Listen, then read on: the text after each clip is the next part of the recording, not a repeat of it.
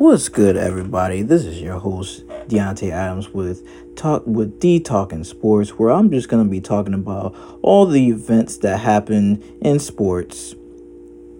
One of the things that I would like to talk about is my New York Football Giants beating the Washington Commanders, or should I say the name redacted, the Washington Football Team, or whatever else you want to call these Washington boys in Washington, D.C. Without further ado, let's get started. I am very happy as a Giants fan winning this game now that we're 8-5-1. We should have won the first time, but certain circumstances have forced us to tie, which is probably one of the worst things to happen in all of football or in all of sports in general. Let's just leave it at that. One of the things that I'll talk about is a certain Kayvon Thibodeaux, just the number 5 overall pick of the 2022 NFL draft, having 12 total tackles, a sack, a forced fumble, a fumble recovery, and a touchdown, which by the way, he has scored more touchdowns than Kenny Golladay. Let that sink in. 4 years, $72 million. But I'm not talking about that right now. I'm talking about number 5 for the Giants, my God. He balled yesterday. He balled. Let me tell you something. That man is going to be one of our greatest defensive weapons that we've had in a long time. And it just brings me absolute joy to see Kayvon just thrive, man. I'm excited. I know all my Giants fans should be excited for Kayvon Thibodeaux, man. Like, that kid is special. He really is a defensive talent to behold. But he had character problems. Oh, well, that's the reason why he fell to 5. Well, guess what? He fell to number 5 to be picked up by the New York Football Giants. And look what has happened since then. He's been performing admirably these last couple of weeks. And this game only proves my point that he can be a great defensive player for our team. Now moving on from that, Daniel Jones, solid game. No turnovers, although people were quick to say, oh, but he fumbled the game. His elbow was down, so he was down by contact. Other than that, he had a stellar game. Saquon Barkley, he's going to be a Giant. He's going to be here with us for the long haul. Okay? That last drive where he had the ball, he carried the ball at least 3 times for 41 yards. He did the same exact spin move on the Washington defense, and the defense failed to stop him. We wanted it more. And that's all there is to it. I can't stress enough how important Barkley is to our team. I can't stress that enough. I really can't. Like, that kid is special. He is a generational talent, which is why we drafted the way we drafted back in 2018. I'm not here for Barkley has this, Barkley had that. I don't care. Players have injuries all the time. And yes, he had a couple of down years. I'm not at the end of the day, as long as number 26 is in blue, I'm here for it. I am a Barkley supporter all the way, just as I am with being a Daniel Jones supporter. If you don't like it, I'm sorry. That's just how I feel. I'm entitled to my own opinion. That's just how I feel. I'm not going to rat on anybody just because. Let's be civil. Let's be civil about this. I'm not going to yell. I'm not going to scream. Let's just be civil, okay? Let's just be civil. My goodness. With that being said, that defensive pass interference, it should have been called. I'm sorry, it should have been called. I know I'm speaking this as a Giants fan, but that should have been called. I'm all about fair game, and I'm all about fair chances. Let's be honest. Officiating for the NFL has been abysmal. And when I say abysmal, I mean there's been a lot of missed calls, a lot of garbage calls that shouldn't have been called in the first place because I don't know what the refs are seeing. I don't know. It's mind-boggling. It's mind-boggling. the fact that that wasn't like, come on, let's be honest. He was holding on to that man for dear life to the point he was hugging that man. Come on, let's be honest, folks. Let's call a spade, okay? I understand that Washington fans are upset, and you know what? I'm there with them. That should have been called, but unfortunately, it wasn't. However, you also have to understand the fact that they were down, 14-3 going into the half? They were down 14-3 going into the half. The Giants scored basically on that Kayvon touchdown and on that Saquon touchdown where he was basically in shotgun form and he went to the end zone untouched. We wanted it more. We drove more. We had it was like that. It was like that. I don't know what else to tell you. I have no idea. I have no idea what else to tell you, Washington fans. I will say that y'all tried to come back. Y'all tried to. And I applaud y'all for it. I really do. Taylor Heinicke was giving us fits. That 61-yard dot that he threw to Jahan Dotson, it was incredible.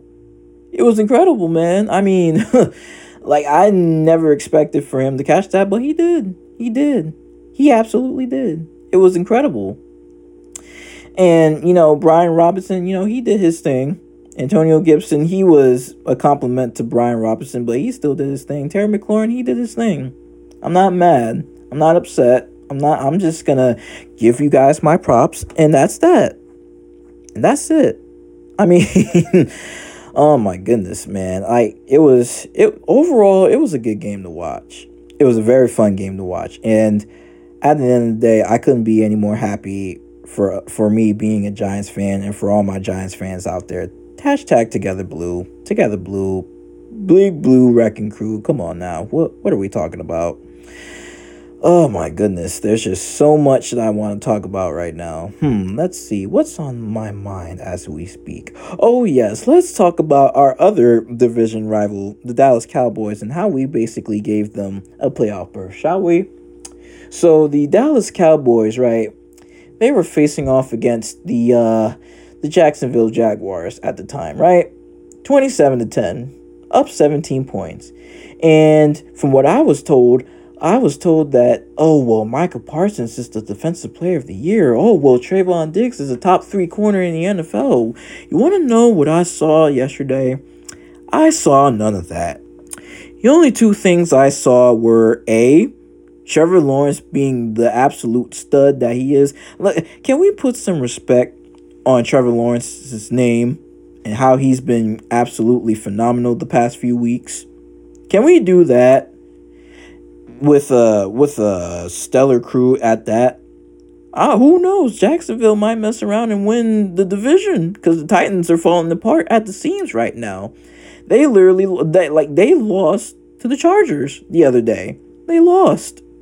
And I don't know, folks. The Titans are in shambles. Jacksonville might mess around and win the division. Who knows? And the other thing that I saw was, so I basically saw Trevor Lawrence outplaying Rain Dakota Prescott. No, I'm not making it up. That's the quarterback's name for the Dallas Cowboys. Rain Dakota Prescott. Yes, I said it. You can believe it. If you can't, you can believe it if you want to. Believe it. That's his name, folks. That's his name. And the other thing that I saw was Dak Prescott throwing a pick 6 to end the game in overtime. Now, some people might say, it's not Dak's fault. It deflected off the hands of his receiver. And no, I'm not here for it. At the end of the day, the quarterback was the one who made the throw. I didn't see a running back make that throw. I didn't see his receivers make that throw. I saw Dakota Prescott make that throw. That's what I saw. And you mean to tell me that you can't hand it off to one of your spectacular running backs like Zeke or Tony Pollard, who, by the way, is outplaying Ezekiel Elliott and is set to be a free agent after this season. So, Cowboys fans, you might want to look into re-signing Tony Pollard. I suggest you give him what he wants. Because let's face it, y'all have already ran Zeke into the ground, and it's absolutely sad to watch. It is abysmal to watch Zeke in his form now. It's abysmal. Well, I'm not going to talk about that. Anyway, let's discuss that pick six, right? You mean to tell me that instead of running the ball, you throw a pick six to end the game? See, that's Cowboys football, ladies and gentlemen. They pride themselves on being America's team, and yet and still they find ways to lose in spectacular fashion. It's written in the book of Jerry Jones, folks. It has been written in the book of Jerry Jones since 1996. Come on now. What are we talking about? What are we discussing? Come on now. Like, this is why I say what I say, that the Cowboys are not a threat to anybody in these playoffs. They're not. Every single year we're subject to the Cowboys having this, great offense and defense on paper. And yet and still, once they make the playoffs, they find ways to lose in spectacular fashion. Case in point, last year's playoff in the wild card against San Fran. That spectacular defense that I've been told by Cowboys fans gave up 23 points to Jimmy Garoppolo and then the 49ers. They gave up 23 points. And what do the Cowboys do in response? Well, they did a QB design run with about 15 seconds left. And you mean to tell me that they couldn't find a way to spike the ball so that they have another chance at an opportunity to take the game away or at least tie it? Come on, folks. What are we talking about? The Dallas Cowboys under Dak Prescott are 1-3 in the playoffs. Let that sink in. And need I mind you, this is a QB that they drafted back in 2016. 2016, having the playoff record of 1-3. Oh, but people are so quick to judge Lamar, right? Lamar has a playoff record of 1-3. But the fact is that Lamar is still young. He's still young. He doesn't even have a number one receiver outside of Mark Andrews. He doesn't. And the fact that they're being led by this Greg Roman character who's as incompetent as a offensive coordinator as they come, it's sad. It's sad. Oh, but people are so quick to defend Dak Prescott, right?